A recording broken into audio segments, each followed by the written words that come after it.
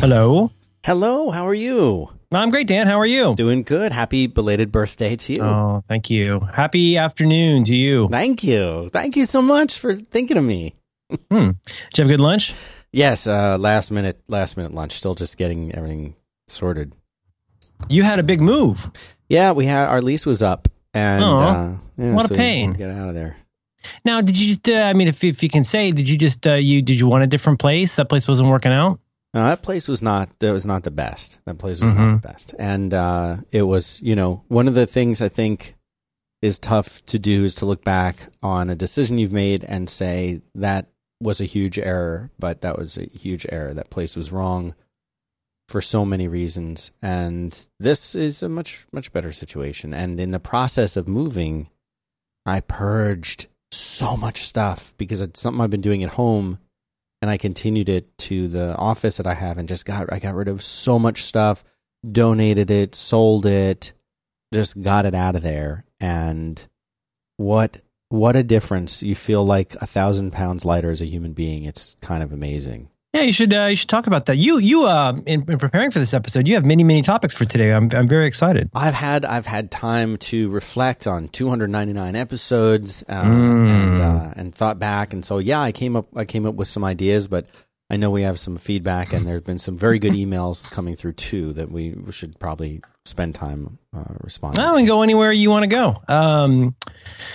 It sounds like I noticed you had lots of stuff. I saw Hattie selling her shoes. It looks like you were getting rid of some equipment. I think she sold them too. Yeah, there are people who will buy ladies' shoes, I'm pretty sure. Oh. Yeah. Yeah, some of those people are women too, I think. Huh. Yeah. The internet's it's a weird place. Everybody's welcome. Hakuna Matata. So go anywhere you want. We could talk more about your purge. That's a very interesting topic. We did a little bit of purging recently, and I had the exact same feeling. Tell me about it. What did you do?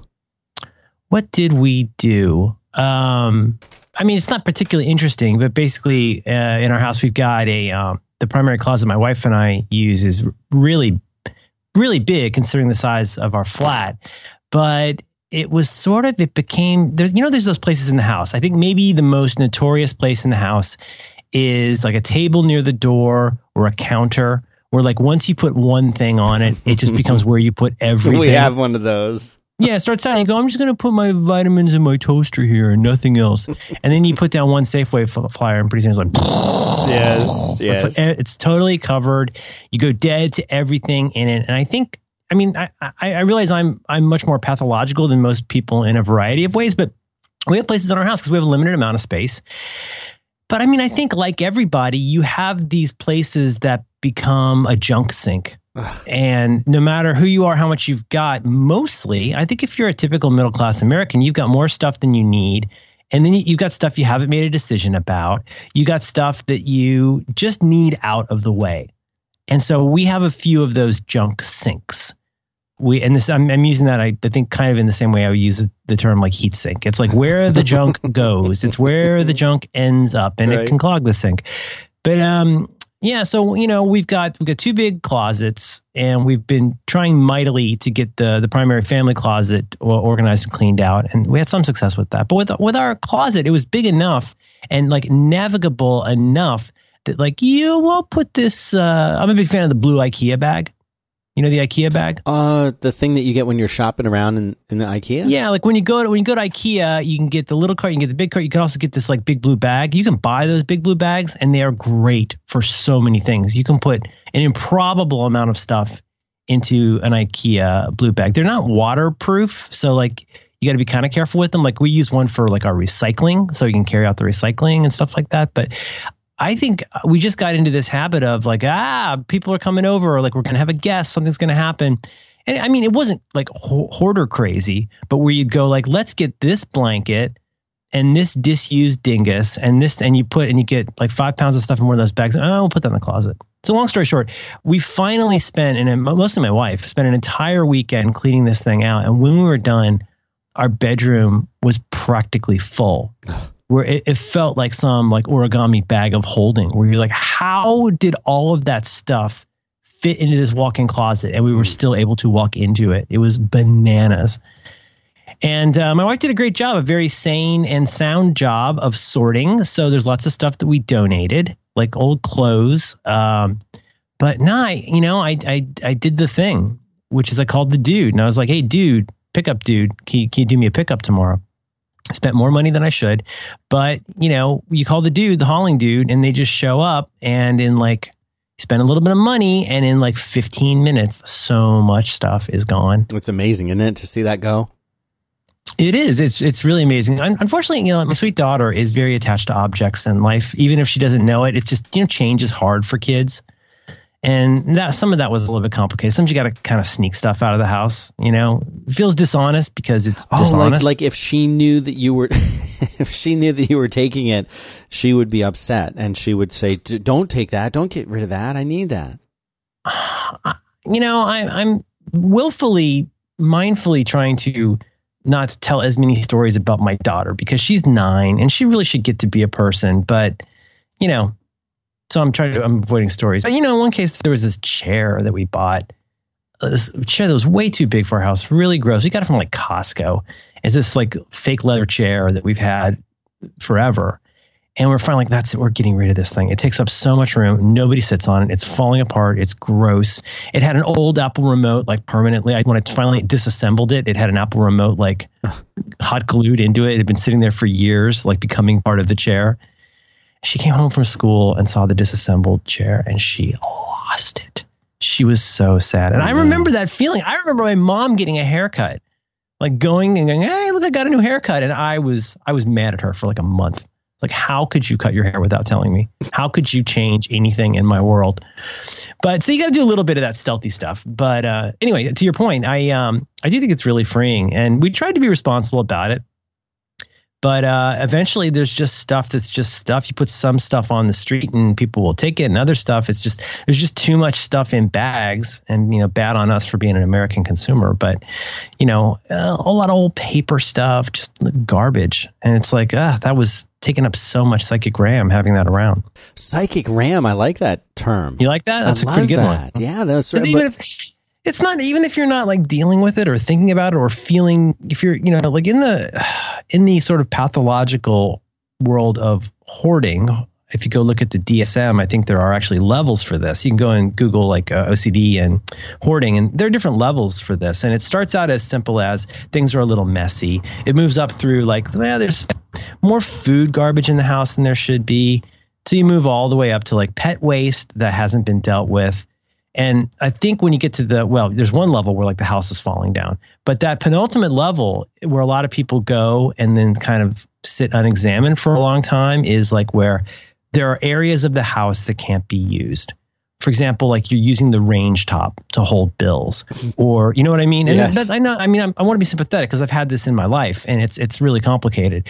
But, if you're getting by okay with clutter, or you've got a giant basement, you can just sort of sweep it away and go okay, but everything's fine over here. I have my sacred area that I can still use, but it does feel really good to get rid of it. No, it really does. And I know exactly what you mean about these sort of holding areas or staging areas that you never really mean to start it like that. But there's stuff that you don't really have a place for it. It's something you might need. Where am I going to put? I have these two. We went to a movie at the Alamo. What'd you see?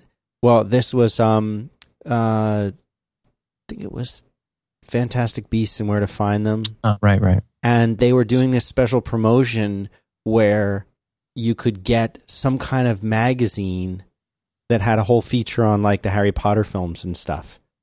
And so my boy said, yeah, I really want the magazine. I said, all right, cool. It's a thing, we'll get it. And I'll tell you what, I'll get one. You can have one. I'll have one at work. And they were cheap. They were $8 in addition to what your ticket was. It was a special edition of some magazine I'd never heard of. I still have one of those. I have one of those, a booklet for Superman from 1978. See, it becomes a collector's thing. It's a collector's item. That's you got to keep it. right. That could be worth something. So I thought I'd get a couple of them. And I ordered them, and then when you show up at the movie theater, you're supposed to go in and you present your ticket, and then they give you this cool custom thing. A lot of the time, the Alamo does drink glasses and other things. So when we're going to go see Rogue One, I had to get the commemorative drinking glass, of course. So, duh. So I went in and I said, where's my magazine? And they said that there was a problem with the magazines. We don't have the magazines, but here's what we do have is we have vouchers. So they gave me these 2 little vouchers. They Star Wars figured you. Yeah. Oh, the figures aren't available yet, but here's a box with your voucher in it. Have fun. Right. Dun, So dun, dun, dun, voucher. So I've got 2 of these little vouchers. On both sides. Have a voucher. Right. So what am I going to do with the 2 vouchers? I have no idea what I'm going to do with them. They're tiny. They're square. They're larger than a business card, and they're a square shape instead of a rectangle shape, and they're printed on very flimsy, what looks like thermal receipt paper. What am I supposed to do? So they sit in this one spot. Like, I don't have a place to put them because I want to see them, because when we go to see Rogue One, we can use the vouchers for something there. Maybe you buy popcorn. I don't know how it works, but I need them to be in a place. But we actually have a whole closet within a closet in the upstairs master bedroom. You have a meta closet? We have a meta closet, and my wife calls it the Hobbit hole, because the door is small. It's not quite a crawl space because it's still has it's carpeted. But you go in the master closet, which is a walk-in, and then you push the jackets and stuff aside on the rack, and there's another door. I have dreams about finding a door like that. It has a little. I have a dream at least once a month of finding a hidden room in my house. This is a hidden room, and it has a gold, 1980s gold. Remember when all the door handles were gold?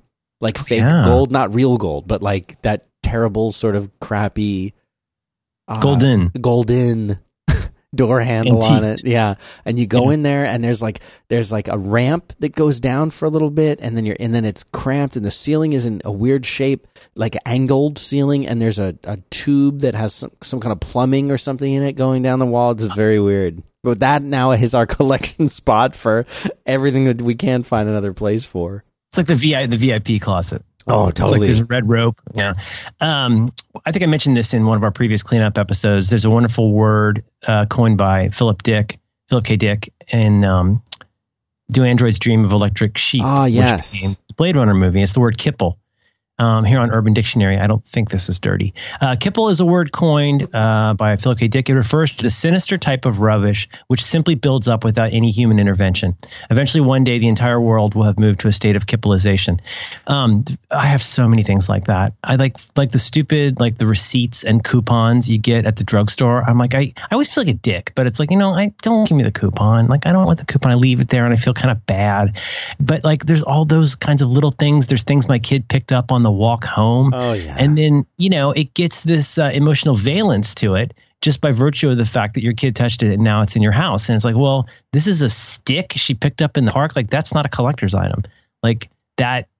And again, this goes back to our old cleanup episodes, which I can link to. But the first episode of that new podcast I do by Friday, the first episode from October 25th, it's a challenge podcast with Alex and Max, where we give each other a challenge each week to do. The first challenge was to throw something away. So we talked about this a lot. For me, it's the electronic stuff where I'm so broken where if I find a power brick with a cord, I feel like I can't throw it away, because then if I ever find the device that's attached to that I obviously don't use because I can't find it, I feel like I'll never be able to use that device. And so there's this whole series of dependencies. Will I ever need this USB cable? And it's that it's a kind of affliction, where you almost want to put all of that stuff into one area, save 3 of each, and throw the rest away. Totally. I mean, that's been my biggest problem, has been over the years of doing 5x5, doing the podcast method, doing all these things. I acquired a lot of gear, and whether it's just... You used to do the Black Magic. You used to talk about the Black Magic was your jam for a while. Yes. And then, so you got all those kinds of things. I got tons of cables and things that I just never... And in my mind, I'd been there with all this stuff, and I said, this is junk. Nobody's going to want it. And one of my friends was no, you should try just putting a little bit of it on eBay. You'd be surprised what people will sell. And I said, oh, but it's such a hassle, and you gotta. And he said, no, they've come a long way. And I said, you know what? Okay, let me just try this. So I had a couple of these Canon Vixia HDMI style video cameras, not expensive. I think I probably paid $600 for them each, where you can pay thousands for good cameras. And so I had these 2 cameras. I still, and I'm like retentive about stuff. I always save the box. I save the packaging. I saved everything. So I put them up there. I put one of them up for sale, and I did this thing you can do, which is called buy it now. So for people who are not familiar with eBay, they still do the auction stuff. You can also list stuff at just a fixed price, where you say this, like the buy it now kind of thing, right? And a buy it now. Well, so there's a fixed price where you just say this video camera is $500. And that's it. And there's no auction. And if you want to just buy it, you can just come in and buy it. You can also do it as an auction and set a buy it now price, so that you can say, I'm starting the auction at $325. But if you just want to skip over all that and you know you like it and you want to buy it, if you're willing to pay $450 right now, you can buy it right now. And that's what I did. And someone bought it like within 5 minutes of listing it. Wow. I couldn't believe it. I'm like, okay, well, the next one I'm going to put up, I'm not going to put any auction on it. I mean, no buy it now and just leave it at auction. That one sold for $525.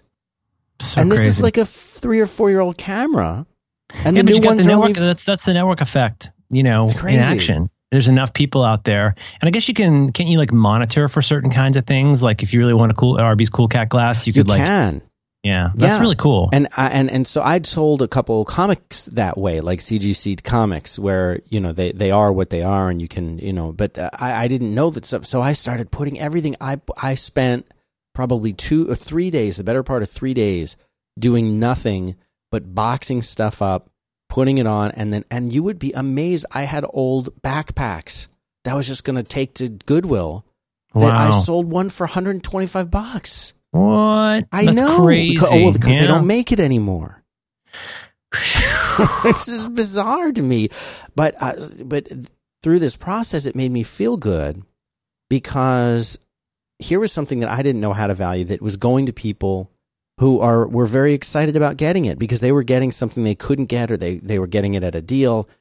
And I was unloading all of this stuff, and it took a long, long time. But then there was a lot of stuff I couldn't sell.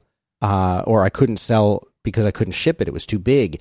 And so I invited people. We have like a Refresh Austin Slack. I was like, hey, just come and take stuff. And like, if you want to pay me for it, pay me something, or just take it, whatever. It was just stuff that I've been bringing from place to place to place that I had used. It had done its job. I felt like I had paid the money for it and used it, essentially. And that now it was something that if it could go to a better home or go to someone who could use it or something like that, then I was okay with that. And people came out and bought stuff and picked it up, and some people just didn't pay anything. Other people paid. It was great. And then I was like, wow, I have so much less stuff now, and I love it. I just love it. And I'm like, I'm never getting that much crap again, ever, no matter what. Well, I was looking up Kipple on Urban Dictionary. I thought I'd share with you a few of the terms on Urban Dictionary that are trending right now. Okay. I'm not going to give you the definition. I'm just going to tell you a few of these. You can go look them up on your own. You got dog in a bathtub, man-terrupting, clock spider, figging, very interesting, and Japanese rain goggles. I don't know if I want to know that last one. Yeah. Actually, that's the one I'll tell you. Japanese rain goggles, a phrase that means absolutely nothing but was designed to cause hype on the internet. It did that. It did that for me. Yeah, it's with me. You can go look that up.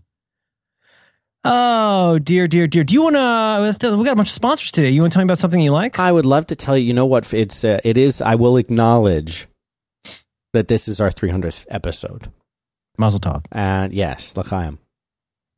And an old sponsor came from our past and said, we want to be part of your 300th episode to commemorate the grand. It's the servers submerged in oil, isn't it? No. When I first got into 5x5, it was all about servers submerged in oil. That was a weird time. Is there any other sponsor that's been around that long? Is there any Dan, is there any sponsor that has been around that long? Is there Dan, is there any sponsor that you would consider a tent pole? Is there a sponsor who was there for us in the early?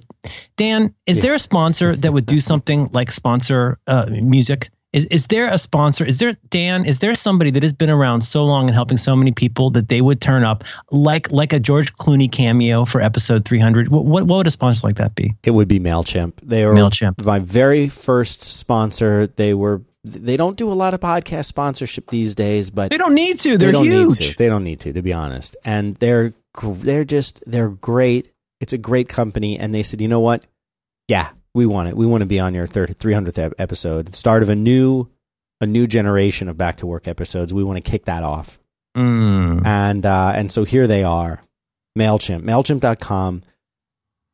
I think they're certainly the best. I'm pretty sure they're the biggest newsletter company on the internet, and they make it incredibly easy to create and send a newsletter. Newsletters are all the rage right now. I'm a subscriber to a number of newsletters, and I really, really enjoy them. I enjoy them more than I enjoy a blog post a lot of times, and I'm not sure why that is. Maybe it's because I don't have to go and seek them out. Maybe it's because I've been really careful about the ones I subscribe to so that I know the kind of content that I'm going to get. But I really enjoy the ones that I get. And they're all, by the way, they're all using MailChimp. And that's because they make it so easy to do it. It's the same way that when I was launching Fireside and getting people to sign up for the beta, when you would go to sign up for the beta, you were signing up through MailChimp, and it was a newsletter, and you were on it, and I was sending out updates and saying, here's what we're doing. And all of it was just made so easy by MailChimp. And I'll tell you one of the little features that I really liked, and it's a perfect example of like a real life scenario. I had people signing up for the beta all the time, and I never, I wanted to send like an update, and depending on how long they'd been signed up, I didn't want them to see the same thing twice. I didn't want them to see the like, hey, welcome to Fireside, and here's our Slack information, and here's how to report a bug if you find it. And I didn't want to send that same thing out. MailChimp is smart so that if you import a bunch of email addresses and add them, and you want to go and duplicate an existing campaign, an existing letter that you've sent out, it's smart enough to say, who do you want to send this to? And one of the checkboxes is just the people who signed up since I sent the original campaign. Like little details like that. Wow. So it's not the blunt instrument it used to be. Not at all. I mean, it's so smart, and they really they do A/B testing, which your friend Max is obsessed with. I mean, everything is built into this so that you could write different versions of the same newsletter. You can try and see how they work and send them to different parts of your audience. And it's just, I mean, I'm not even scratching the surface of what it can do. And they've done a thing recently where they've made it even easier to connect. If you have a store that you use, so like if you use Shopify or Magento or like WooCommerce, BigCommerce, all these different stores that are out there, you want to connect with your listeners. You want to find out, like, how about that cool feature where like someone goes and puts a bunch of stuff in their cart and then like doesn't come back?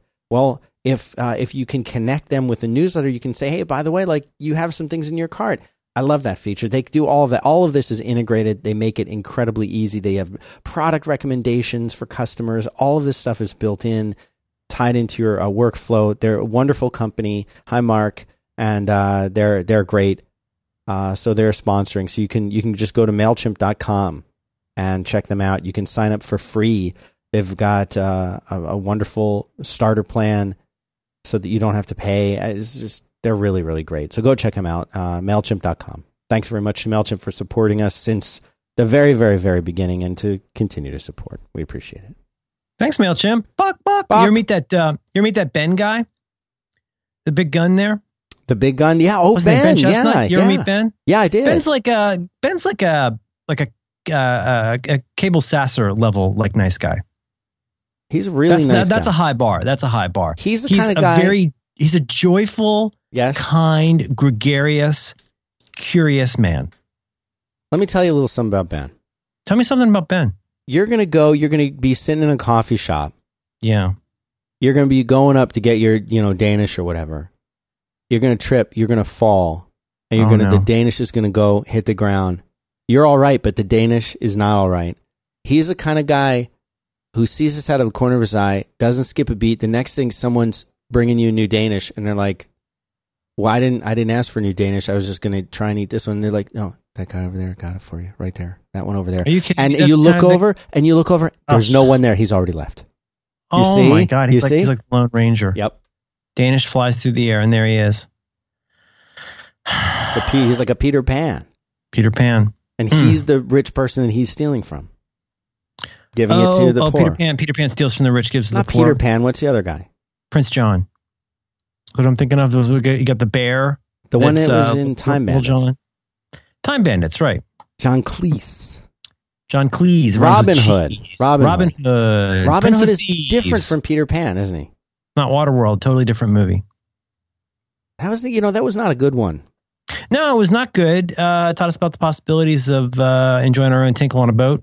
Why would it start with that? It seems just a wrong place to begin. It's an unusual decision. Yeah. I've added to show notes via Amazon the bag that I like, the IKEA bag. It's called the Fracta. It's probably Fructa. The Fructa shopping bag. Right, you can get the bag's got to have a name. Yeah, of course. You get 5 of them for $12 on the Amazon. Boom, out the door. They're great for everything. You can keep one. I'll tell you, hey, life hack. I take these with me when I travel places because they fold up real small. You can keep it in your suitcase. You can use that for your laundry. You can use that for all kinds of different stuff. I'd keep one in the car, and you don't have to keep it fully erect. You could get it flaccid and folded. What? Which is a great Pavement album. And then you get that, and you can just keep that in your automobile. And you got a Fracta however you want. You guys know Fracta. Oh yeah, God, sure. That's a complicated joke. Oh my goodness, Fracta me.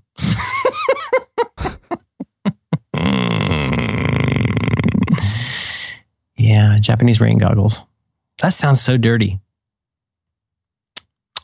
So we got you got a lot of topics this week. You have a lot of tech talk this week. Did you want to share some of that? We also have a couple things from listeners I could mention, but I don't want to take you off your tech talk. No, I mean it's your show and do whatever you want. We can do a long one. Yeah. Let's see. Yeah, you know what? It is my show. Yeah. Took 299 episodes, and now we finally can operate from the same. Never do a third episode. So we could. I'm open for all that. Should we look at all the stuff that you've done? You want to talk about Apple? You got a Dell. Yeah. You've had a crazy week. You're going nuts. You're flipping. You're big week, huge week. You're converting all of that eBay money into excellent new gear. Yeah, right. And you have thoughts on it. Yes. All right, I'll just do a couple of these. All right. Oh, you know what? Just in passing, listener Jamie. Hi, Jamie. Listener Jamie very intelligently pointed out to us that pretty much all of the book suggestions we had for kids were, well, I'm expanding on this comment, but thank you to everybody who's been sending those. But she pointed out that they're all dudes. They're the lead in pretty much every book, almost all of the books. And so I have not fully pulled these together yet, but I would like to do, what can I say? Some non-dude books for kids. All right. And so I will pull some of hers together. I will pull some of mine together. My daughter is currently listening to an audiobook that is entirely inappropriate for her. That has a great female lead. Did you ever read that book, The Rook? No. It's really good. What's the guy's name? Daniel Thomas. It's a really good novel. No, Thomas is the name. That's Miffany. Daniel O'Malley. Miffany Thomas is the main character. It's a really, really cool book. Really good audiobook. That I can really recommend. We bought it with money off the Audible. Oh, nice. Real money? Ready money? Yeah, internet money. Yeah. Bitcoins. Bitcoins. I've added the Rook to show notes. They did a good episode of The Incomparable about it. It's a really good book. All right, let me do a couple of these feedback. This is listeners writing in. I got 2 pieces of feedback I wanted to share today. One's from listener Gabriel. I just thought this was an interesting question. I don't have an answer, but that's my favorite kind of question, is questions I don't have an answer to. Listener Gabriel has a question about kids and phones. Wait, is this Gabriel brother Gabriel? I don't think this is brother Gabe. Oh, okay. This is Gabe Sub 2. Listener Gabriel, not brother Gabriel, says, I know your children have iPads and similar devices, but I don't think you've talked about if they have phones. What's your rationale for when to give a kid a fully fledged phone? My kid is 12 and has a 5C that only works on Wi-Fi, basically an iPod Touch. It's enough for now. He FaceTimes family, etc. Not planning on a full phone for a few years. I wanted to hear you talk about this. I thought that was a good question, and I don't really have a good answer. Fantastic question. Yeah, because I think it's really super complicated. It's the kind of question where, like, think about how much the nature of that question has changed in, let's say, definitely the last 10 years, but even the last 15 years, where you could say, Like you could give your kid like a little Samsung, like a little burner in case they have an emergency or something, like with limited minutes. You could give a kid like a little candy bar or a flip phone. Right. Because what are they going to do? They're going to play Snake? Like, what are they going to do on it? Right. But now smartphones come along and boy, that's a whole different kind of thing. Well, so on the one hand, my daughter has probably spoken on a landline phone definitely fewer than 5 times that I'm aware of. Yeah. Whole life.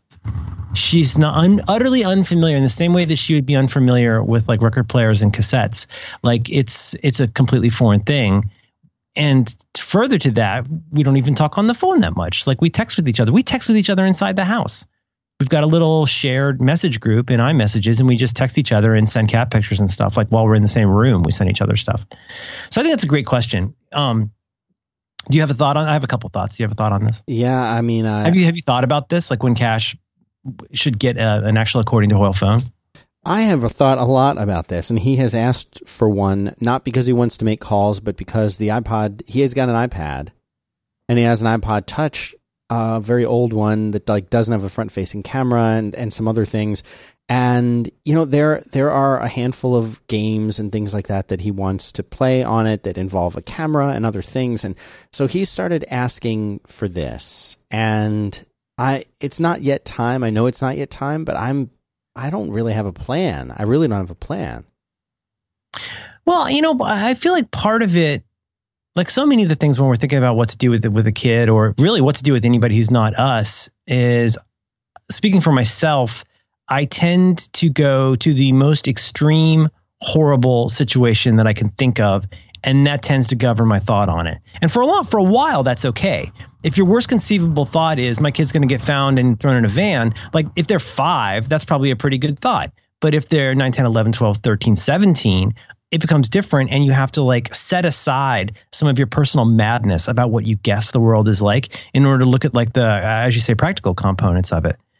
So, I mean, I think what's the reason we don't give them a phone? Well, reasons we don't give them a phone. The big one, the big capital, bold letter, red letter reason is potential danger and abuse, right? We don't want strangers getting at our kids. I think nobody wants to talk about it, but I think that's probably part of it. Yep. Is you don't want weirdos contacting your kid.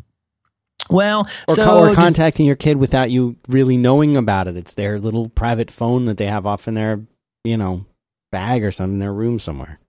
Yeah, maybe Anthony Weiner Googled you, and he's got a little extra time. Yeah. So but then that also, the other parts of that are, well, I mean, I know in many households there are various levels of strictness about when devices can be used, where devices can be used. Right. So I have several friends that have a policy about the time, like you can't be using it before or after this time.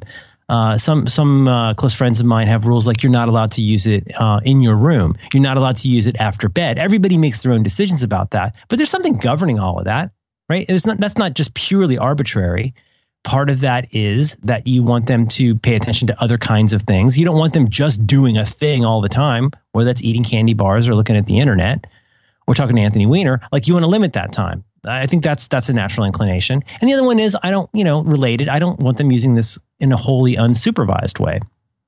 But I think when you unpack it, you have to kind of go through that cascade of madness to figure out like, well, what are the actual reasons that they would want or need this? How are they likely to use it? And just to be a little bit of a dad, how have they demonstrated historically that they can handle things like this in a way that I'm okay with? Yeah. Do you know what I mean? Yeah, totally. Do you know if other kids in her class have cell phones yet? That's a really good question. I'm going to say I can't think of any, but I'm going to guess that not many, if any. But, I don't think they're encouraged at school. You're not supposed to like have them at school and stuff like that. But, her school goes up to 5th grade. I have to imagine there's some 5th graders who like live on the other side of town where it wouldn't be surprising at all that they have one. Yeah. And, again, I think that's one of the first ways that a parent sort of makes their peace with this is to go, well, this is one way for me to, stay in touch with my kid. It's like Jay-Z's mom buying him a drum set, Was it a drum set? Bought him a jam box. Yeah, jam box. Was that it? Boombox. That was her way of keeping him near. That's a really good album. It's a great album. It's my favorite Jay-Z album. That's the Black Album, right? Yep. I go back and forth between that and the Blueprint. I am a big fan of the Blueprint. I think the Blueprint is maybe one of the all-time great rap albums, but I think the Black Album is more a time and place kind of thing. And so like for me, I connect with that album in a different way. It's too bad he never came back after he retired. No, I know. That's a shame. Well, I miss that guy. Me too. He was born in the project, Roaches and Rats. H to the Izzo, Dan to the Dizzy. Pushes in my nizzle used to. Anyways, I don't listen to music. No. So factors that go into this, I don't want to drag this out, but I do think there's a reason we all sort of, wring our hands about this, because it is really complicated. But the closest analogy that I can think of for based on where my personal knowledge is like, I start with thinking about how much should my kid be able to do stuff on her own? What kinds of things can she do on her own? Because, eventually, God willing, she'll go have a life and live in her own place and be her own person. But like right now, she's pretty much within eyesight of us almost all the time, unless there's somebody else that we trust taking care of that. That's the first big step. Boy, when you first time you go out for a date or something, and even if it's a grandparent watching your kid, remember how crazy you feel? You're like, it feels so weird to not be taking care of that person. Yeah. And that takes adjustments. That takes months or years to get used to. But I think about stuff like she's got pals in 5th grade that walk to school because we live, close to her school. And so she wants to walk to school. And so I think about that, and I think, there's a pretty busy street that she'd have to cross that is actually empirically dangerous to cross. And so I think about stuff like, I'm without being a pill, I'm trying to say to her, look, we want you to do more stuff. That's our job. Our job is to get out of the way and let you become a person. Mm-hmm. But so here's one thing we're looking for. Here's a really easy one. When we're going to cross the street, without me prompting you, I would like you to make sure you lead us to a place where there's a crosswalk. And then I would like you to, in a way that might seem jokey and vaudevillian, I would like to see you do left, right, left. You look left, you look right, you look left again. I want to make sure you're paying attention and listening. And so that's what we're going to be watching. And like when it's clear that that's something you do without having to think about it, that makes it easier for us to say, well, how about you just go work on, crossing the street by yourself while we watch? Sort of like aversion therapy. You're scared of a snake, so they give you a string. Like you do these little steps. So, I mean, if your kid is obviously like super deceptive and trying to talk to Anthony Weiner, a phone is probably not a good option. Right. But if you're seeing the steps that, see, I don't know. I mean, I might be being too prescriptive, or maybe I'm being too liberal, but I think it's so different for everybody. And it depends on what the expectation is. Is this just a glossy gizmo that everybody else has? I think you'd want to see how they use those devices when you're around. You could be a little bit sneaky and go look at the history and see what they did when you're not around. Mm-hmm. And that might be, and that's good. I mean, it's good that they're doing stuff they're not supposed to do. That's a kid's job. But like, you can go and kind of monitor that and see if they're, trying to buy crystal meth on the dark web or something like that. Yeah. Is that what they call it, Dan? Is it the dark web? Yeah, the dark web, right. The dark web. Mm-hmm. I have a copy of it here. Oh, nice. What about you? How are you going to know it's the time? I don't know. Some advice that I was given is, don't let your kid be the very last one in their class to get it, but maybe second to last. That's a very odd way to make that decision. But just that when it's clear that the trend has gone that far and that pretty much everyone else is doing it, then maybe you can't resist it, or it's not worth resisting at that point because it's becoming the norm. Once it becomes the norm, if you agree with it in principle, then I think it's okay to do it up to a certain, like if my daughter's 5, if she came back and said all the other girls who are 5 in my class have their ears pierced, I would still say, no, it's too soon. Mm-hmm. But if he's turning 9, if he was to come back and say half my class has a cell phone, I would say no. But if he's like, I'm the only one that doesn't have it, then I would consider it. But the real question, I think, for me comes down to, like, what is it that he wants to do with that, and why does it have to be a cell phone? Because once he has it, he might find himself using it very differently than how he'd expect. It's true. Yeah, so I don't know to answer the answer the listener Gabriel. I don't have a specific example, but I think for just the parent part of the advice, I think if you try to fairly accurately locate your easy, obvious objections, like locate those easy, obvious objections, and maybe even write them down. Like, here's the 5 things where I'm like, whoa, no. You know, I would say be a little bit analytical about maybe jotting those down, and then do a little matrix of like how much of this is a hang-up-y kind of fear versus how much of this is like an actual thing that I need to think about in context with how mature the kid is. And then maybe the real, ninja level is like, and what am I not thinking about because I've chosen to look at it in this particular way? That to me always feels like a kind of smart way to approach it. Mm-hmm. But I'm going to say 12. That's the answer. Answer's 12. 12. Done. I'm with no easy answers. I kind of like to because your daughter's a little older, I like to let you kind of pave the way. And if you do it, I can do it. Yeah, I don't know. The communication stuff has not come up a lot. Especially like when I'm doing a podcast, sometimes I'll have to like text the family group and say, hey, I got to turn off Plex in a few minutes. And then I'll just like 700 poop emojis. It's a lot like Jay-Z's mom with the Jambox. That's her way. Her way. Mm-hmm. Bum, bum, bum, bum, bum, bum, bum, bum. God, that's a good song. Woo! December 4th? Is that what that's called? What's that song called? That one song? Yeah, that's his birthday. December. Oh, he's got a birthday coming up. Yeah. Is that the name of the song? Am I remembering that right? I thought it was. Huh. December 4th. That's the name of it. Mm-hmm. Sean Carter was born December 4th, weighing it. I got to go listen to this now.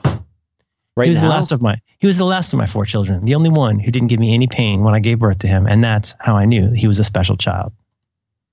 They say you never really miss me till you're dead or you're gone, so on that note, I'm leaving after the song. You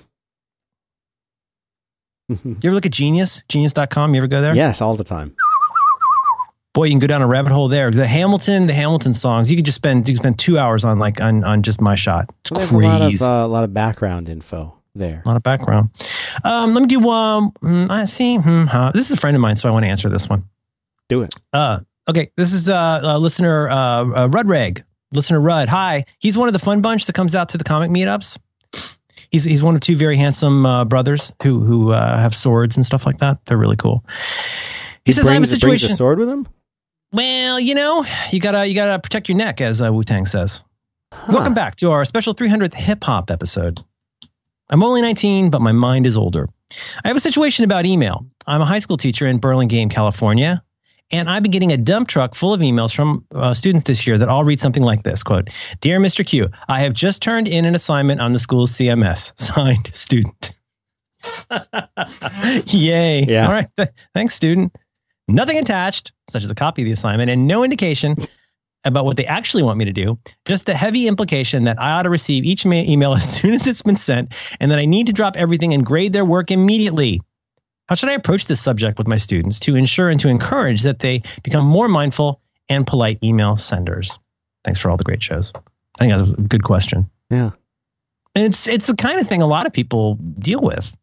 These kind of like zero content emails from people where there's like zero in terms of specific stuff people are telling you that's actionable or asking that's doable, and more like it's just, pregnant with implication.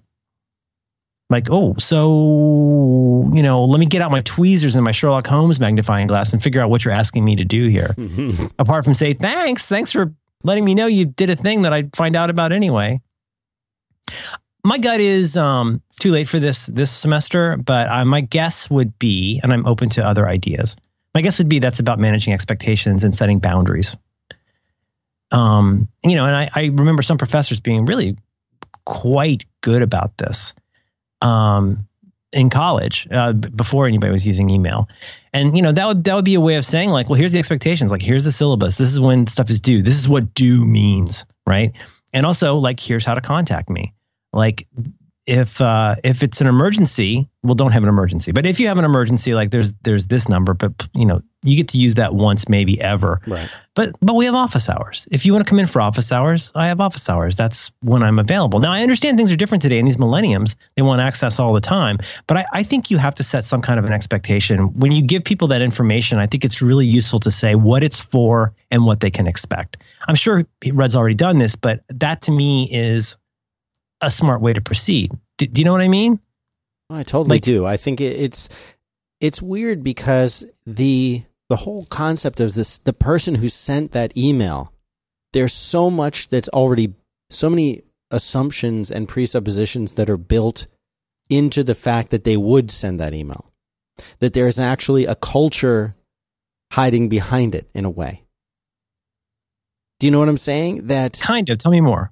Well, that there's something. Is that something like? Is that one of those BuzzFeed things that only a '90s kid would understand?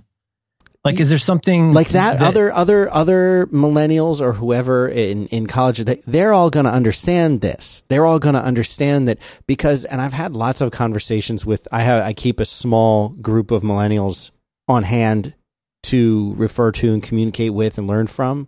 Sort of like a herd of goats. I mean, that's kind of how I see it, but and I'll say that, the general consensus is email is antiquated, obtuse, it's for old people. And so the fact that they need to use email to communicate at all, it is a foreign place. It would be equivalent to like if you told me that the way I needed to communicate with you would be to go and like set up a Gutenberg press and run off or just as simple as you text me and I say, could you just send me a letter about this? Right. Send you a letter and print, handwrite a letter and put a stamp on it and go to the post office with it. That sounds absurd to me when it would be so much easier to just talk to you or text you or even email you. But to them, that's how they feel about email. I think and they and all of their friends kind of agree upon this, that it is an accepted norm for them. And the fact that that person is using the email at all is a huge step for them. It represents a huge obstacle that they've overtaken. The fact that they should have to do any more than just do this type, because maybe the teachers said, please email me when you've uploaded this, or maybe they said use email to communicate with me. I don't know what the background on it is, but this person clearly is doing it begrudgingly. That's the tone that came across to me. Well, yeah, it's just they don't think they should have to do the email. But yeah, but I mean, there are like so many things in life and things we talk about on here. It can be useful and humane to think about the impact of your actions not as a single action, but how they would scale up if 10 times more people did what you did. If 10 times more people, so if you pick up a piece of trash and throw it away. Like imagine a world where 10 times more people do that today than tomorrow. That's a vision I can live with. Sure, it could have an impact. We might have to empty the trash cans more, but that feels like a nice move. I was in line at a takeout restaurant, and there was this older Chinese lady whose English was not particularly good, being very particular about her order. She wanted to spend a certain amount of money for like a certain package of goods, and she was taking a really long time. And this woman comes up behind me and goes, how long has she been at it? And I turned to her and I did this. And I gave her a smile. Because, you don't know that woman. You don't know what her deal is. Right, sure. Of course, she's probably the same kind of person that's always trying to use old coupons at Walgreens, which does make me mad. But I mean, so the thing is, though, that lady behind me, did she make the world better by being a dick? No, not really. She was trying to have some common cause with another white person about this Chinese lady, I think. I think that was her kind of implication. But who wants 10 times more of that? And who wants 10 times more of somebody basically being a cron job for using a computer? Dude, you don't need to tell me that. So here's my thought on that. One observation. My observation is when I really think about this in the fullness of time, there's a part of me that really feels like one of the huge disruptors of the last couple decades, and one of the things that really changed culture in a way that may not have been totally obvious at the time, was the widespread use of BlackBerries. Like if you think about like, email used to be a thing you do at a computer. Right. Email was a thing where you kind of had to be somewhere to do it. So, even if you had a smartphone and you could send email, it was not super easy to do. The connectivity was usually, if you're using like an old Palm, like the connectivity was not good. It was, kind of wonky to use. And I'm not trying to be critical. I'm just trying to be a little bit of a cultural critic here. BlackBerry is an email sending machine. And if you remember the days of BlackBerries before everybody had an iPhone, you would just see these people looking like they were draining a wound, just sitting there like angrily banging on their BlackBerry with their thumbs. Like every spare moment, the BlackBerry people were doing something with email all the time, probably in many cases with other people who were on BlackBerries who did stuff with email all the time. So I can't prove this. Maybe when the big book about email is written someday, like this will be clearer. But I think things like the BlackBerry in particular, really being an email machine that you could use anywhere reliably, and your company like required you to have like cleft to your hip all the time. Right. Like I think that probably had a pretty big role in changing the culture's view about what kinds of communications were acceptable. And whether or not millennials want to use email today, I think that you could certainly look at things like social media, et cetera, texting, Snapchat, all that stuff. But those expectations are definitely different. I think it is up to Rudd or any other teacher or leader person. And again, this is probably too late for this semester, but I think it's useful to talk about what the expectations are. So you can say to them, like my teachers did, like here is the syllabus, and here's what do means, and here's what late means, and these are the consequences. Follow these rules, and we'll get along fine. But also in terms of communication, I think you have to say, you really have, like in this case, it might be useful in the next class to say, hey, and you can anonymize this by saying, I noticed, several of you have been emailing me after you've uploaded something to the CMS. I appreciate that. You don't need to do that. Right. Please don't do that. If you have something specific, and then again, now part two of that is, if you have something specific you need from me, here's the channel to use for that. And here's how you can expect me to respond to that. Again, we go back to the great Mike Monteiro and the guy who was always the genius to me of setting expectations with clients, which is like, you can count on me to do a really, really good job with this. And that's because I'm going to treat you like an adult. I'm not going to tell you things that aren't true. I'm not going to tell you it's going to be cheaper than it's going to be. I'm not going to tell you it's going to be faster than it's going to be. Here's what you're going to get. And we're going to go through these little gateways together. And here's what I think we should expect of each other. Can you get with that? And again, if that's a client and you get to choose that, that's one thing. But I'm thinking here of this story from last month that went around. Oh, God, Business Insider. In any case, this is apparently a true thing. National Health Service in England, 1.2 million employees were sent an email. So basically, something happened, something went wrong, and 1.2 million employees got this same email. And can you guess what happened? People started responding and saying, hey, I think you sent this to me accidentally. Could you take me off this list? Right. You've had this happen in like an office with 10 people. Yeah. Imagine that with 1.2 million people. They talked about this on Cortex a few weeks ago, and CGP Grey was saying this is the kind of thing where like he's been in like universities where a blip, a mistake like this is something that doesn't really go away for months or even years. Wow. You're still going to see a trickle of people responding to that or having some that goes on and on and on. But you don't fix it by replying all to say stop replying all. You have to go out of the band. So, I mean, maybe in class, bringing that up, and if it's one person that's doing it an awful lot, I think you got to talk to them offline. But that, managing expectations is such an important thing. But I'm just to be clear here, I'm not saying just go and be a unilateral dick title. Like you go in and you say, well, here's what I expect of you. Here's what you can expect of me. Here's the ways that we're going to be communicating with each other, because you do need to establish that as the leader. You say, here's the channels that we're going to use, and here's what we can expect from each other when we use that. Right. That might be kind of up in the clouds, but that's the only sane way that I can think of. And I don't know what could happen that would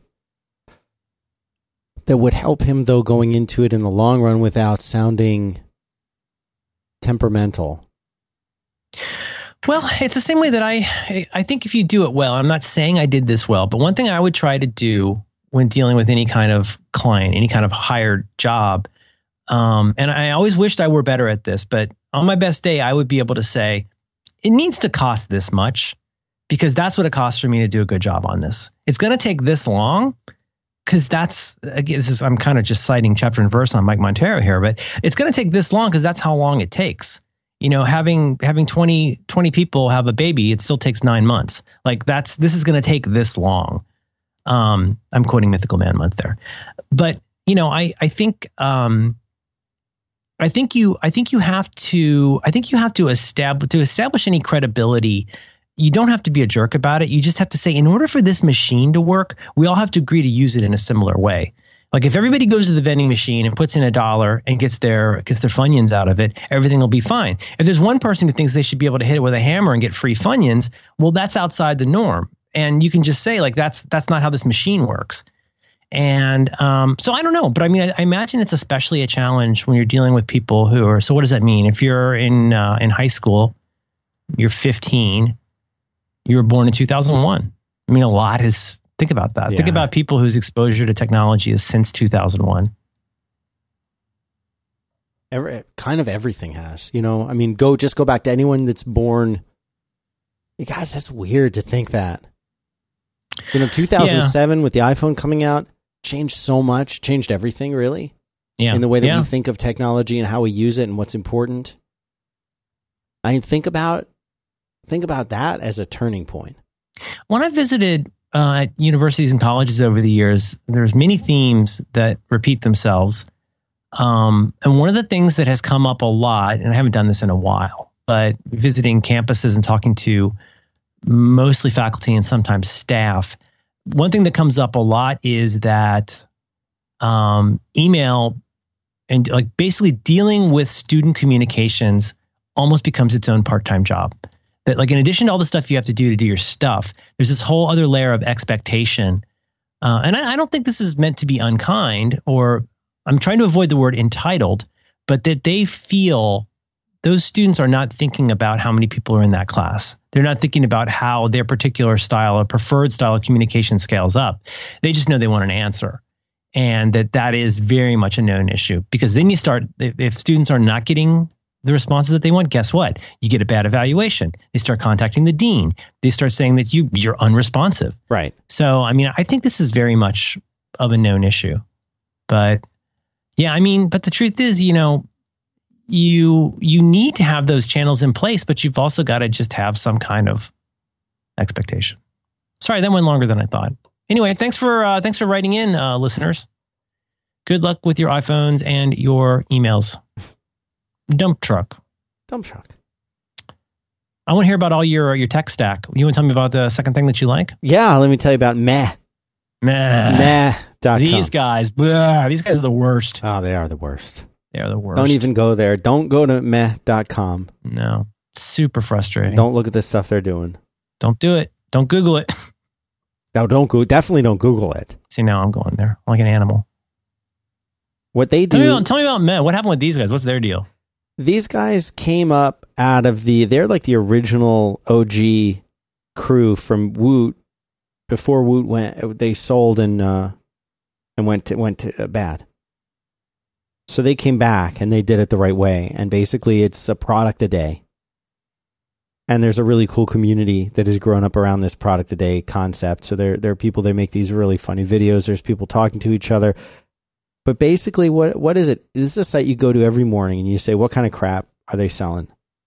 And today they've got Turtle Beach Ear Force i60 wireless gaming headset with 7.1 surround sound, which are these gaming headphones, but they sound really good. They have them for $75. And normal price is going to be $111 at Amazon. Jiminy. And this is the kind of thing that they do. They come in there and they have stuff. Yesterday, they had the Panasonic handheld immersion blending system. They've had something hand blender. Yeah, earlier this week, I think it was it Monday or Tuesday? They had the Martian Notifier watch, which is really cool. And I missed out on it because I was moving that day and I didn't get to get it. But this is like one I absolutely would have gotten. It's this cool looking watch that like pairs up with your phone and you get like notifications on it, but it looks like a regular watch. I mean, they have cool stuff on here every day and it's really, really, really cheap.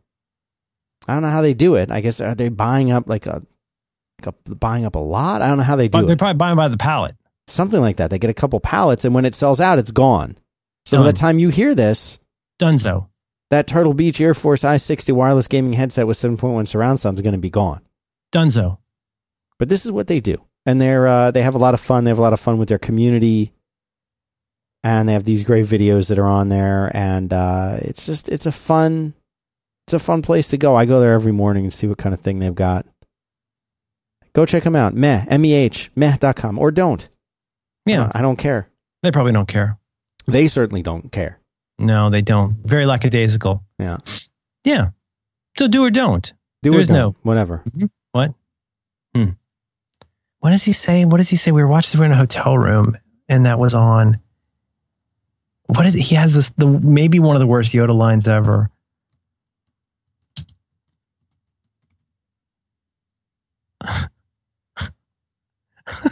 What's happening? Around the survivors, a perimeter create. Oh God! Around the survivors, a perimeter create. Would he have to do say it like that? No, it doesn't even. He's not an idiot. No, he's not. He's a Yoda. You know what I'm saying, though? I do know. It's insulting. Shame on them. He's not an idiot. A perimeter create. Sickening. He should be a puppet too. Don't get me started. So Dan, tell me about some of your tech stack. What's going on with you? Tech stack.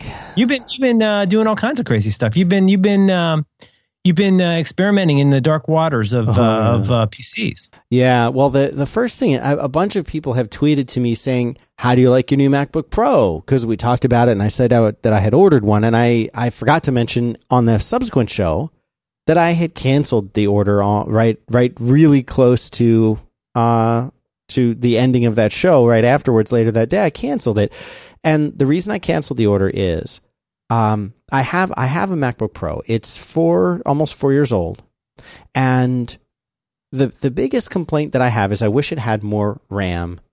When you're doing Rails development, as I am, having extra RAM comes in handy. You've got to run a local copy of a Postgres database, and you've got to run the server process, and you've got, TextMate and some browsers and things like that. And having a lot of RAM, and, half the time I might have to fire up Photoshop to edit something. So there's a lot of stuff going on at once. The extra RAM keeps things copacetic. It's helpful. But when I got this machine, it is the lowest end machine that you could get at the time. You could have gotten them with 16 gigs of RAM. I got it with 8. I was not planning on it being my primary machine, as it has been for a couple of years.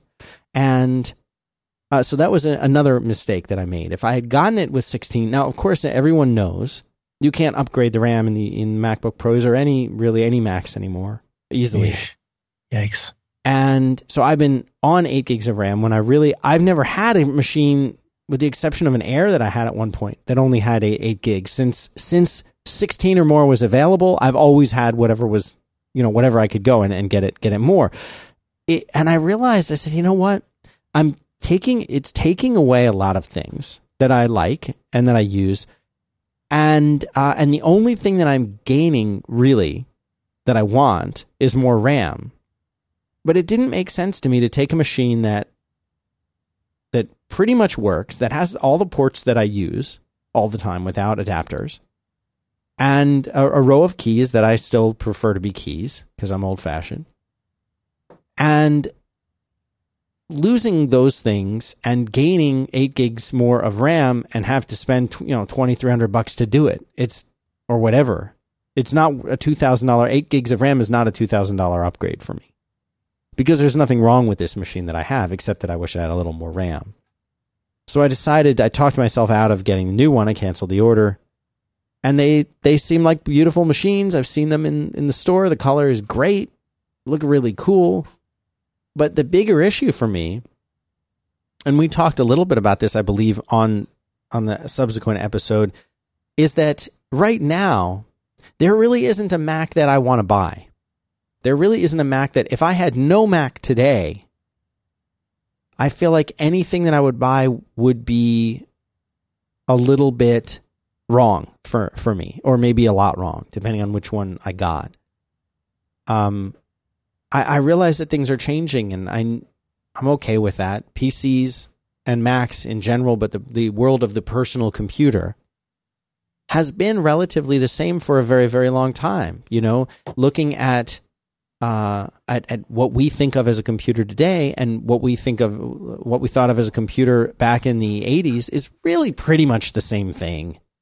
Once we got hard drives, computers haven't changed that much. You know, yes, screens got thinner and much, much higher resolution.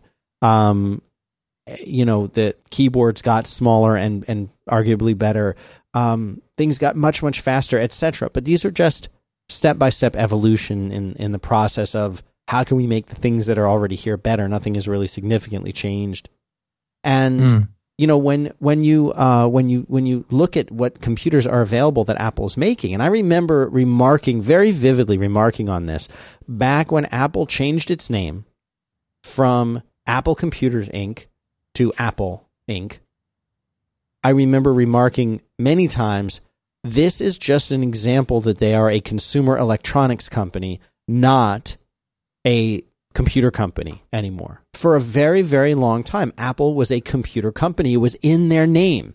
It was in their DNA. And I would even argue that despite the iPod and the success of the iPod, and despite the iPhone and the success of the iPhone, that a company, the Steve Jobs era of Apple, although the focus was at the end there on the iPhone, on the iPad, on things like that, that the concept of the computer was still very much part of Apple's core DNA. And that now, today, it is not. It is a supportive technology. It is a supportive technology. The Mac is a supportive technology for Apple. And if we look at Apple in that way, I think it explains a lot of where they are and where their focus is and the way that they work. They have absolutely gone where the money is. They have gone to focus on things like the iPhone. And the iPhone is enough for Apple. If you take away everything else that they do and just keep the iPhone and the ecosystem around it, that's fine. I don't think that's what Apple wants. But all these statements from Apple saying, "Oh, of course we love the Mac. We love the Mac. Of course we're still going to make a Mac. We love it. Look at what we're doing. Look at this amazing portable computer we've given you." Well, no, you haven't given us an amazing portable computer. You've given us what you wanted to give us. You've given us your concept of what you think we should be using, regardless of what we actually want to be using. And you know what? That's okay. There are a lot of people who are going to get this machine, and I've heard from a lot of people on Twitter who love it. My God, it's great. It's light. The color's awesome. The battery's great. You know what? I don't really miss the function keys. I never use the escape key anyway. And who cares? I wasn't plugging things into this computer anyway. Of course, I'm picking on the laptop, but go look at the desktop side. It gets even worse. It gets even worse because okay, so I will ask you, and I have an answer if you'd rather me just answer.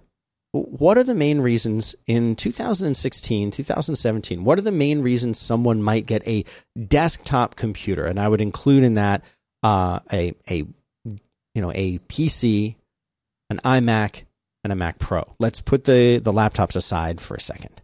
What do you think, though? Because you need a workhorse, right? And for various people, that could be you want a big screen, you want a unconscionably large hard drive, or you want a lot of firepower. You in the case of like a gaming PC, exactly, yeah. You might want the most tricked out and powerful thing available, because that's historically there's a sort of certain kind of computer buyer. And I do want to respond to some of this because I have thoughts on this, but no, the answer to me is somewhat obvious, which is like I don't need the portability nearly as much as I need the power. Right. Whether that power is a giant screen, or that power, whatever it is. Maybe I don't want to even have to think about dongles. Like I want this thing to have butt tons of ports. I don't want to have to think about any of this stuff. This is how I'm used to thinking about a computer, and I want it to be the best and most powerful at everything, and I'm willing to pay for it. Right. I think you totally nailed it. I think those are the reasons why Apple. I don't think, with the exception of the fact that they provide a lot of technology for people who are doing video editing and audio editing and things like that, I don't really think that they care very much about those people for a long time. And I'm reminded of this because some of the things that I was donating and selling and giving away were my 2 Mac Pros. I had a 2008 Mac Pro that once belonged to Marco and a 2009 that I bought and had since the beginning. And I got rid of both of those. And this was like a bygone era. Like, wow, I've had that thing since 2009. Mm-hmm. And for many, many years, it was my main machine. And it's very cool looking, and it's this solid, huge thing, but it looks very much like something from a bygone era. Well, why am I so focused on this? Well, because my son is very much into gaming, and gamers, not console games. He has almost no interest in console games, almost none at all, like his dad. And I loved the world of PC gaming. I played all the Quakes, all the Dooms, all the Team Fortresses, all of that stuff. I loved it. Always loved playing computer games. And generally speaking, although there are a lot of games for the Mac that will come out, primarily they are for PCs, that is to say Windows PCs. And there are a lot of people who would respond and say, why buy your son a PC? Why not run Windows on a Mac? Well, that's actually what I'm doing right now. I have a cylinder Mac Pro, which was my main machine that I gave to him because his Mac Mini couldn't run any of the games. It couldn't do anything. And I need that Mac Pro back. And I thought, you know what? It's time for him to get a computer that actually is what he really wants and lines up more with where he's going and what he wants to be doing, which right now is gaming. And I've already been running Windows on this Mac Pro. But the interesting thing is the modern concept of gaming, there's a certain graphics card, a certain amount of RAM, a certain kind of CPU. All of these things, they're impossible to find equivalents of. The graphics on Mac just doesn't get close to what you can do on the PC side. It doesn't even get close, Merlin. Mm-hmm. I've heard this. Yeah. So I used to, my own background, for probably about a half dozen years, I ran I ran 2 different companies where I was building PCs. The first one of them was just building straight up like Windows PCs, and I had been doing this on the side. And the company that I worked for, my boss said, we need to upgrade all the PCs on this floor. And it was probably about 100, 200 machines. And she said, go get me a quote from, and I forget what the big companies were back then, probably Gateway and whatever. And I came back and with the quotes for what they needed to be the minimum specs. And she said, God, that's a lot of money. Can you do any better? I said, actually, I can do better. I have this business building PCs. I can, I could build them and sell them at a discounted cost. And I made some good money doing that, but I went and bought all of them and built them all myself. And every day I'd build 3, 4, 5 PCs and expanded that into a business. I ran that business for a while. And eventually I moved to like selling FreeBSD servers for people who wanted to host, their own website back in the T1 days. And so like I have a lot of experience building PCs, but I've been out of it for a long time. So I kind of dove back into it and saw, okay, like this is where we are today. This is how things go together. This is what we do with cooling and all of that stuff. And even when pricing things out individually, I found that you can save some money on some parts, but overall, if you just want a no hassle kind of a deal, that there are companies out there that you can go and for a little bit more than you'd spend on parts and building it yourself, you can go and have someone else build it, test it, deploy it, and get support for it, so you don't have to be the one on the hook for everything. And so that's what I wound up doing. Alienware used to be like one of the best gaming computers around, and they were bought by Dell. And then they kind of like their prices went up a little bit higher than they should. But the Cyber Monday and Black Friday deals, I saved like $500 on the machine by doing that. The long story short, like we're getting an Alienware Dell delivered this weekend. Wow, exciting! So he's super excited about it. He doesn't care Windows, Mac. He doesn't care. Sure, he just wants to play his games, but. There is for $1,500, I got an i7 6500 with a GeForce GTX 1080 with 8 gigs of RAM in it. You know, like 16 gigs of RAM. Got one of those little M2 256 gig boot drives. It's like a flash drive to boot. 3 terabytes of a 7200 spinning drive. $1,500. There's nothing on the Mac side that gets even close to that. And it's, you know, people are going to argue and say, oh, but it's always been that way. We Mac users have, and for the record, I've been a Mac user since I was 11 years old, or an Apple user. I've always preferred Apple. I've always preferred Mac. And for me, myself, I don't want to use Windows. I can't use Windows. Rails development on Windows is a miserable prospect. But it's just, the divide has gotten so wide that now I couldn't get a machine like this that will do what this machine will do for him. I couldn't even get that on the Apple side. It doesn't exist on the Apple side. It's not like it's more money. That would be fine. If it was more money, I'd say, fine, I'll get it, and then we'll put Windows on it. That's fine. At least it'll still be a Mac at heart. No, like that, those days are gone now. And that's just, it's a weird thing to me, because I think for myself, this computer company is no longer a computer company. This brand that I'd always closely associated with is no longer really making a lot of the stuff that I want. Like, I love my iPhone, and it's still the best smartphone I think in the world. But the idea that I'm saying that now, just a few years ago, I was saying that about my Mac. I was like, this is the best computer in the whole world.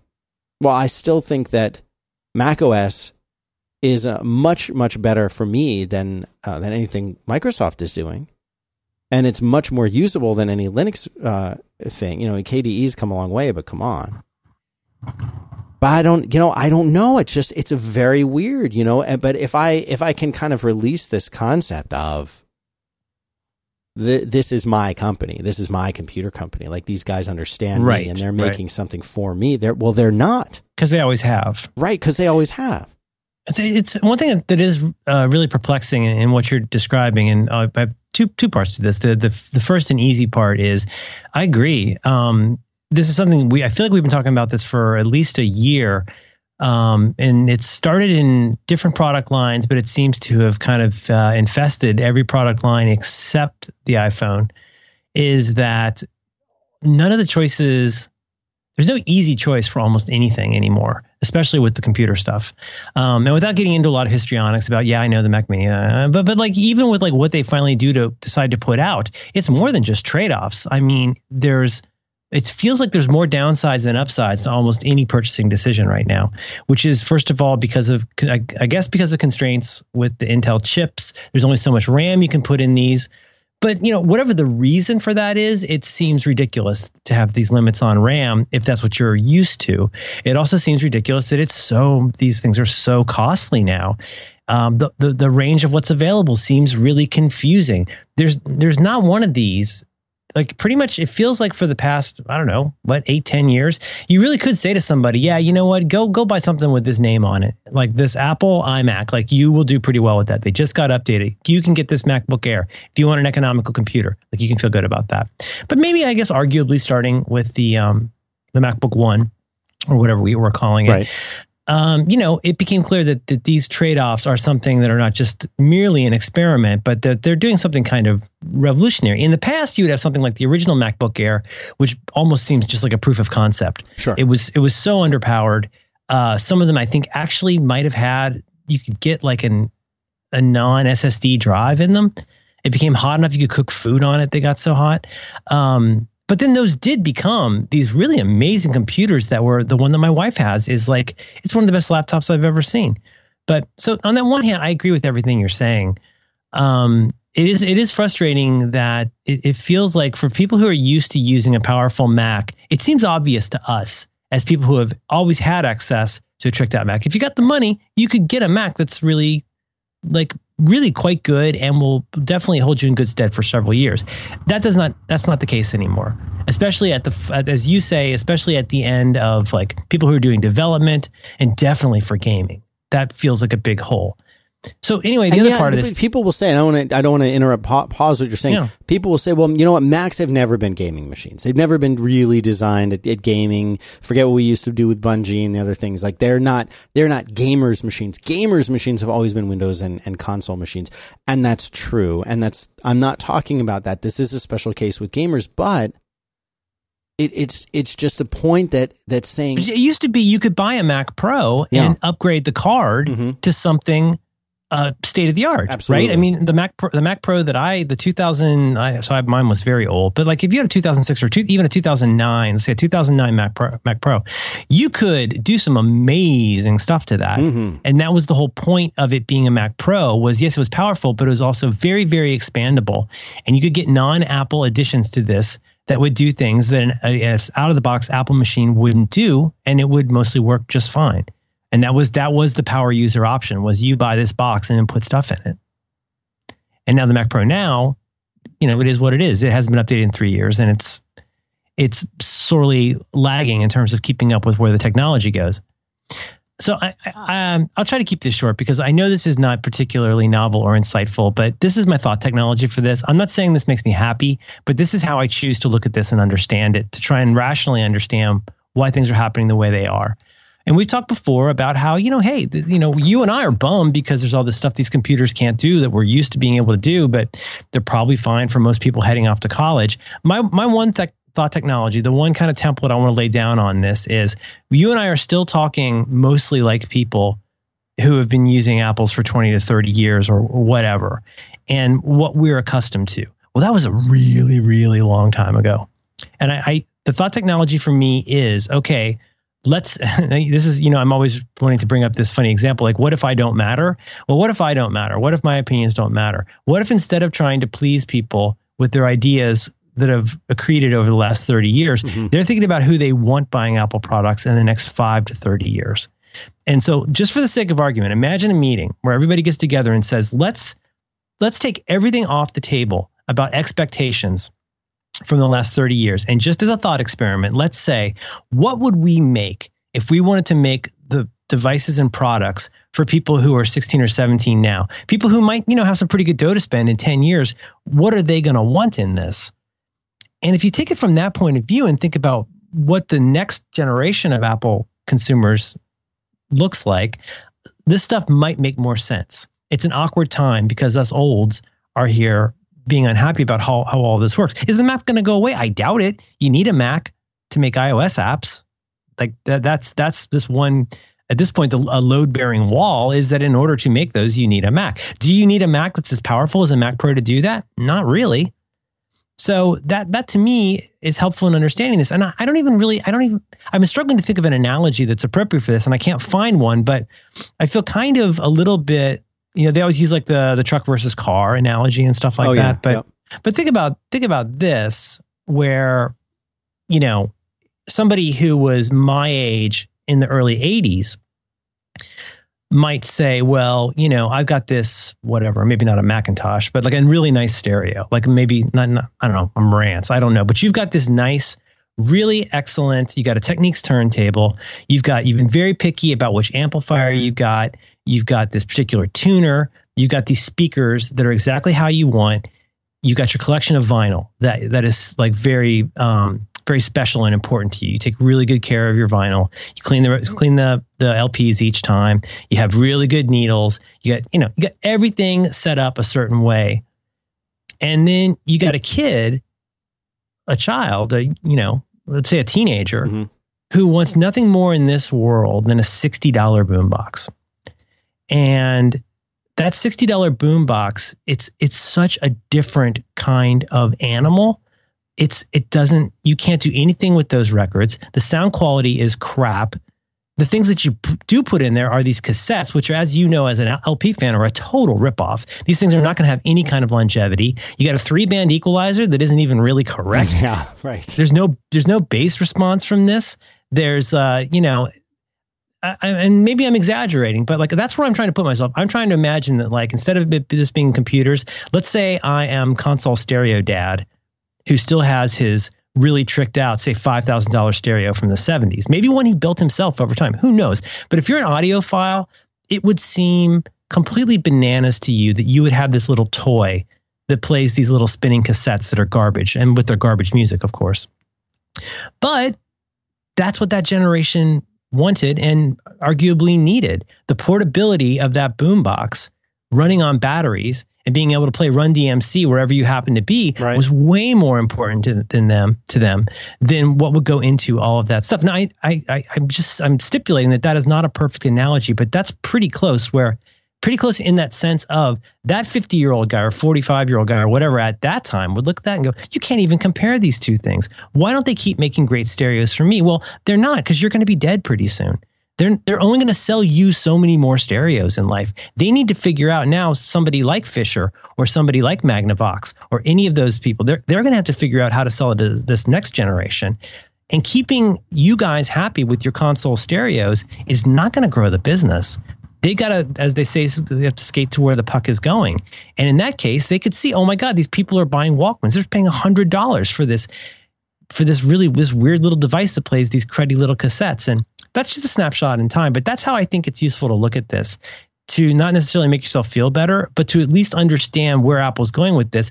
Apple rarely does super stupid stuff for no reason. Right. They may do stuff we don't understand, they certainly do things that we may not like. But I think in order to understand it, you've got to take off these 30-year-old goggles about how computers should work and look at the market that's emerging. Like, are people going to have, who knows how that's going to change? Think about how many people now are comfortable typing on an iPad.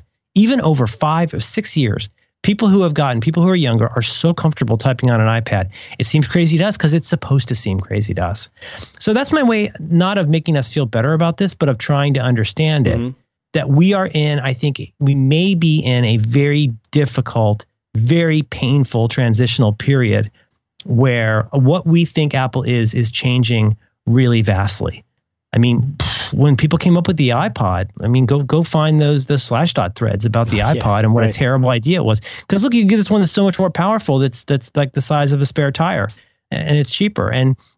But that's not where they were going with that, and that became part of an ongoing revolution. So I don't know. That's not very comforting, but that's the way that it's come to make sense to me. Is I'm imagining a room where I don't matter. Title, and that's the room where they're thinking about what comes next. Now, does that explain all of this? No, it doesn't explain these weird pricing things. But like, Apple puts wood behind the arrow where they think it's going to matter. If they thought this really mattered, they would be doing it. You see people like Marco. Marco is he's trying to keep his cool, but he's clearly having a serious dark night of the soul about the future of Apple. He seems really genuinely worried about what's going to happen. And I don't blame him, because I don't think he's their demo. I think their demo is people who can't afford a computer yet and may not even buy a computer. Whatever that is, whatever that thing is going to be. Could you ever imagine you would use your phone this much 10 years ago? Absolutely not. It's ridiculous. 11 years ago, whatever. 9 years ago? Yeah, 9 years ago. But you never would have imagined that this would become so important, that it's how you would get into your garage and how you would authenticate for a website and how you would post pro quality videos. I have to do a vlog. I'm resuscitating a vlog as a challenge for Due by Friday. And I was bugging all my friends about what to do on my iMac. My iMac is poop compared to my phone. Right. I'm going to do this on my freaking iPhone 6S because it's actually better than doing it on the Mac. Who could have imagined that? So I think the two big questions, the giant question is what's going to happen? And then second, will what happens in the future help us better understand this seeming chaos right now? And I'm agreeing. I was not a Mac I want to buy right now. God, no. But why do they let these things die on the vine? Because maybe that vine's going to get clipped off at some point. Maybe this turns into something else. We just don't know, but we can't help but be bummed about it because that's what we've come to expect. Isn't that unsatisfying? Does that make you sad? No, it does. And I want to be in the demo. Well, and we have been in the demo for a very, very long time. I officially aged out of the demo in the past week, so enjoy it. Take care of it. Shut the lights off when you're done. Yeah. And it's like like Kanye says in Can't Tell Me Nothing, this is my day. This isn't our day anymore. Yeah. We are now far outside of the target audience, but on the other hand, so is my kid. So is my 9-year-old. You know? But like, how could, I mean, let's spin this out just a little bit. If we go with my little fantasy that this is something that happened, that there's a room where we talked about who's relevant, that where there were some tastemakers talking about at Apple, talking about like who is the relevant demo for who they're trying to reach in the next 10 years. Well, the thing is, gaming PCs are always going to be available. How would they ever compete with that? Right.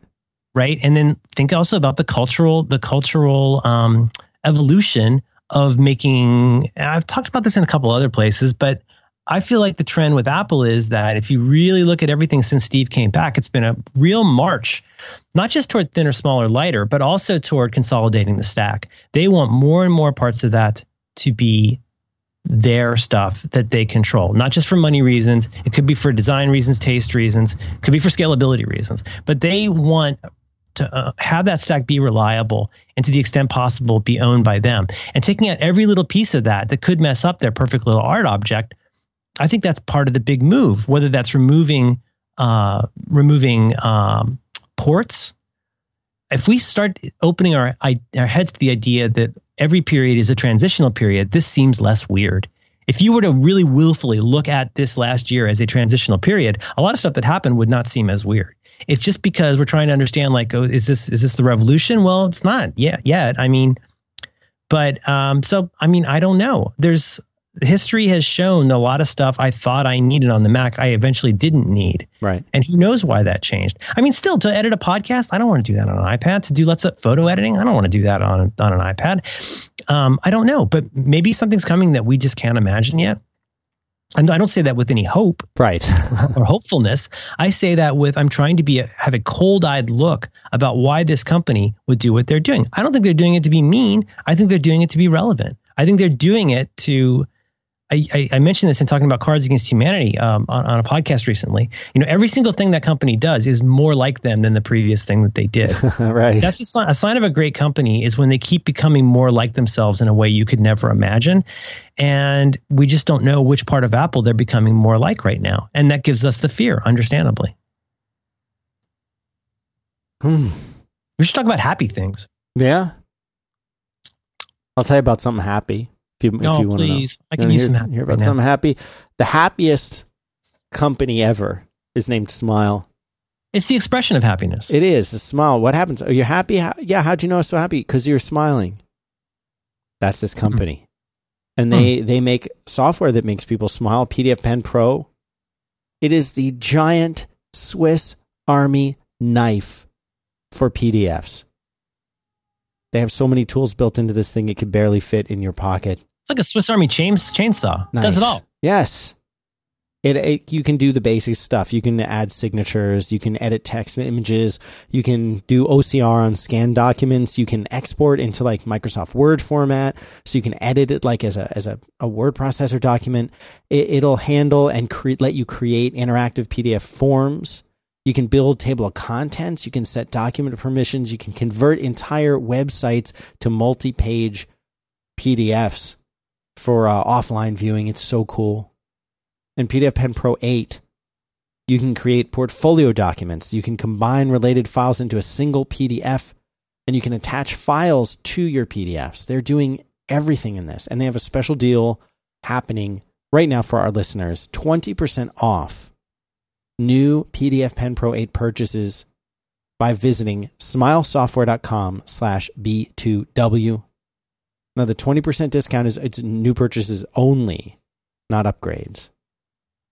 So you got to get on this, though. It's a limited time thing because it's ending December 15th, 2016. So if you're listening to this like while we do the show the same day, you got 15 days. You got 2 weeks.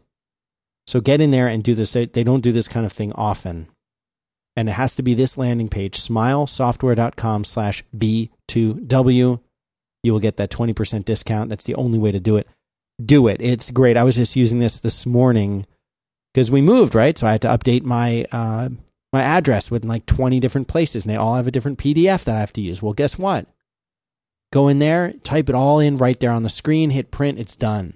Couldn't be easier. It's beautiful. Love it. It's a great app. I mean, once you got it, you feel like you really got wings. It's such a great app. So go check it out. Again, the URL, smilesoftware.com/B2W for 20% off your new purchase. Thanks so much, as always, to our friends over at Smile. Thank you. Thank you, Smile. Bok. Upgrade. You know, like I got, but Upgrade I did with two Ds for a double dose of his pimpin'. Nice. Upgrade. I did order an iPhone, a new iPhone. Yeah, I saw that. How about that, huh? The main reason I did it is because I went into the eye doctor, and they did my, yearly eye checkup. And I went to a new place that had come highly recommended. And you ever have the glaucoma test? Mm-hmm. Or the poof. Yeah, where they puffed a little air. I go in there and there's an old fashioned version of the glaucoma test. And the old fashioned version is you sit with your head locked in to some kind of vice. Yeah. And they slowly move a cylinder that touches your eye. I've never had that done. I refuse to do it. Sounds medieval. Yeah. Then they came out with a puff of air. Then he comes out with this thing that looks like it's like a little stick with a little hook on the end of it. Oh, God. And almost like a set of pinchers in a way. It's hard to describe it. And I'm like, what's that thing? He's like, well, this is a glaucoma test. I'm like, no, the puff of air is a glaucoma test. He's like, no, this is what we use here. I said, well, it looks like you're going to touch me with it. He says, yeah, this touches your eye about 6 times really quickly. I said, no, I looked at him. I said, no, it doesn't. Hard pass. He's like, no, that's how we do it. I said, no, I'm not doing that. He said, well, we have to check your eye for you have any history of glaucoma. I'm like, well, my grandmother had it. And she, well, we got to check it, got to check it. I said, it touches your eye, Merlin. Very gently, but it touches your eye. I don't like anything touching my eye. No, I hated it. I can't wear contacts for that. So I went in there and they do all the stuff. They look at your eye, have you do the thing. And I came out of it and he's like, all right, so progressive lenses. I'm like, yeah, those things suck. He's like, well, you really need them. I said, what? Why can't I just use he made me like a special like computer glasses. I put them on when I'm on a computer. And he says, well, because you need more than that. You're pulling your phone so far away from your head. That's not good for you. I've seen, I've seen you do that, Merlin. Yeah. Where you pull it away. And you gotta like it's like you're adjusting a telescope. You keep moving it back and forth like, yeah. And I said, well, why can't you just put the bifocals on there? He says, we don't really do that anymore. I said, really? He says, we sell thousands of glasses out of here. He says, you know how many bifocal pairs we do all year? I said, how many? He said, well, I think we did 3 so far this year. I said, it's all progressive? He said, yeah. I said, all right, like I'll try it, but I know I'm not going to like it. So they did this set of progressive lenses. This thing is the worst thing I've ever worn in my life. It's instead of the bifocals. It's hard. It's really it takes time. You get used to it. I don't want to get used to it. Yeah. Yeah, I found it really confusing at first. That's what yours are, right? Well, yeah. I mean, it's not super complicated. It's just the top part of my glasses is for seeing far away, which is what I have a problem with, and the ones below then it eases into the I guess bifocal part, whatever it's called. But that's the part where if I hold something 6 or 8 inches from my face, it's in like perfect focus. It's weird. It's very futuristic. It's very weird, and you can look at the glasses, and there's no way you could tell, or at least I can't, by looking at them that they are progressive. No, you can't tell at all. But I mean, essentially, so if you actually need that combination of the 2 prescriptions, you can get glasses that are essentially a fixie. Like you could get glasses that just do one or the other, but you're going to need both of those. Yeah. Or you're just going to have to get in the habit of like taking your glasses off to look at something up close. Well, one of the things that I started thinking about was the phone. And I do look at the phone a lot. I do. Mm-hmm. I mean, I can admit that. Let's just be honest here. Sure. And I've always loved the smaller size. The phone, the reason why I went down from the 6 to the SE is because it's a perfect size. It's a perfect phone. But a friend of mine got the 7 Plus, and it was so much easier for me to look at. Mm-hmm. I mean, I believe it. It was like holding a pizza board in my hand. The SE is still Retina, right? Yes. Okay, but it is a good deal smaller. It is, and there is this, like, I feel so old. There is this setting. It's what happens, Dan. You either get old or you die. Pick one. I'll get old then. But you hit a button on the phone in the settings, and it's like a zoom feature. I'm not talking about making the fonts larger.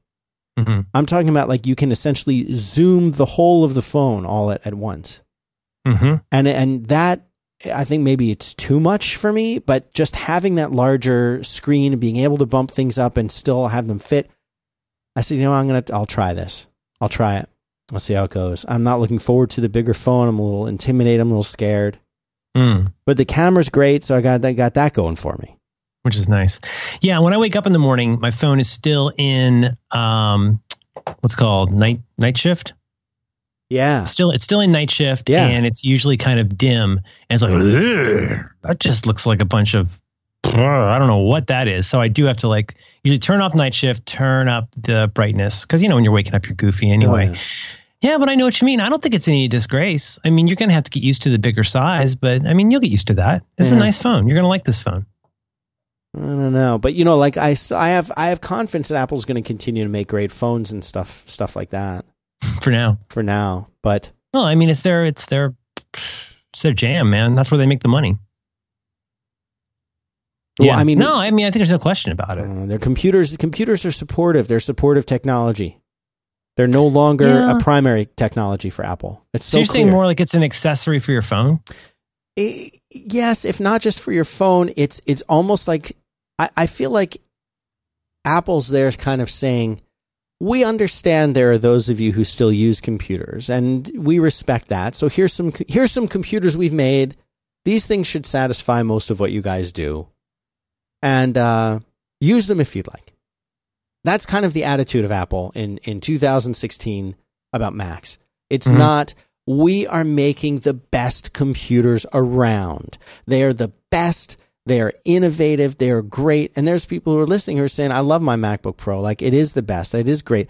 Well, that just means you're in that category. There was a time when everybody who used a computer was in that category. If you used a computer, it was likely that the Mac was going to be that for you. It was overwhelmingly likely that the Mac would be that for you. But I don't think that's the case now. And I don't, like, looking at what's on my desktop and what I do, if it wasn't for the fact that I really like TextMate, and I'm one of the weirdos who uses the Mail app, and I like using Safari, if it wasn't for that, I'd be fine on a Linux machine. Because most of what I do is in the command line and typing code anyway, like for work. Right. There you go. That was actually accidental. Oh, okay. But you know what? It punctuated my point really well. It did. It felt purposeful. Yeah. I was almost going to, like, just go with it for a second, but no, I think it's terrific. Cramped in this new office here. Oh, you got to change again. Oh, what a pain. Cramped. Yeah, I don't know. I just, I don't know. That's not just, that's not, my theory on this is not novel. It's no more novel than it is comforting, but it does make sense to me, which is, maybe they're coming up with the next thing. Who knows what that's going to be. Right, sure. But, and I mean, like, I don't know. It would be nice to have, it feels, again, to all of us olds, it just feels like such a no-brainer to go like, look, just make a $5,000 MacBook Pro that does everything we want. Like, yeah. It seems like there's just so many ways in which that seems like a not difficult decision. You know what I mean? Like, it just, if there are people who will pay for this, like, why wouldn't you do that? Well, they must have a reason. I don't think it's because they're dumb and don't read the internet. I think it's because they're probably doing something that's very different. We might be in the midst of a paradigmatic shift that will eventually seem like it always had to happen. Right? I mean, who knows? I don't know. And I think there's a common retort to this, which I think is becoming a little bit tiresome, which is, I don't understand. Apple's got all this money. Why don't they just doop-de-doop? Like, why don't they have a bouncy house and a slide and a carousel? And it's like, well, that's not how they got good. They got good by doing fewer things. First thing Steve did when he showed up was like he killed the Icon Garden and got rid of tons of products. Right. No more licensing the OS. Like, we need to really focus our efforts on doing something that literally nobody else can do. Anybody can make a powerful PC. This is 2016. Grow up. Sure. Maybe it's time for us to make something that nobody else can make. They did that with the iPhone. There's still nobody's made anything as good as the iPhone, really. I mean, if you think there's other stuff as good as the iPhone, you're nuts. But I mean, they're good.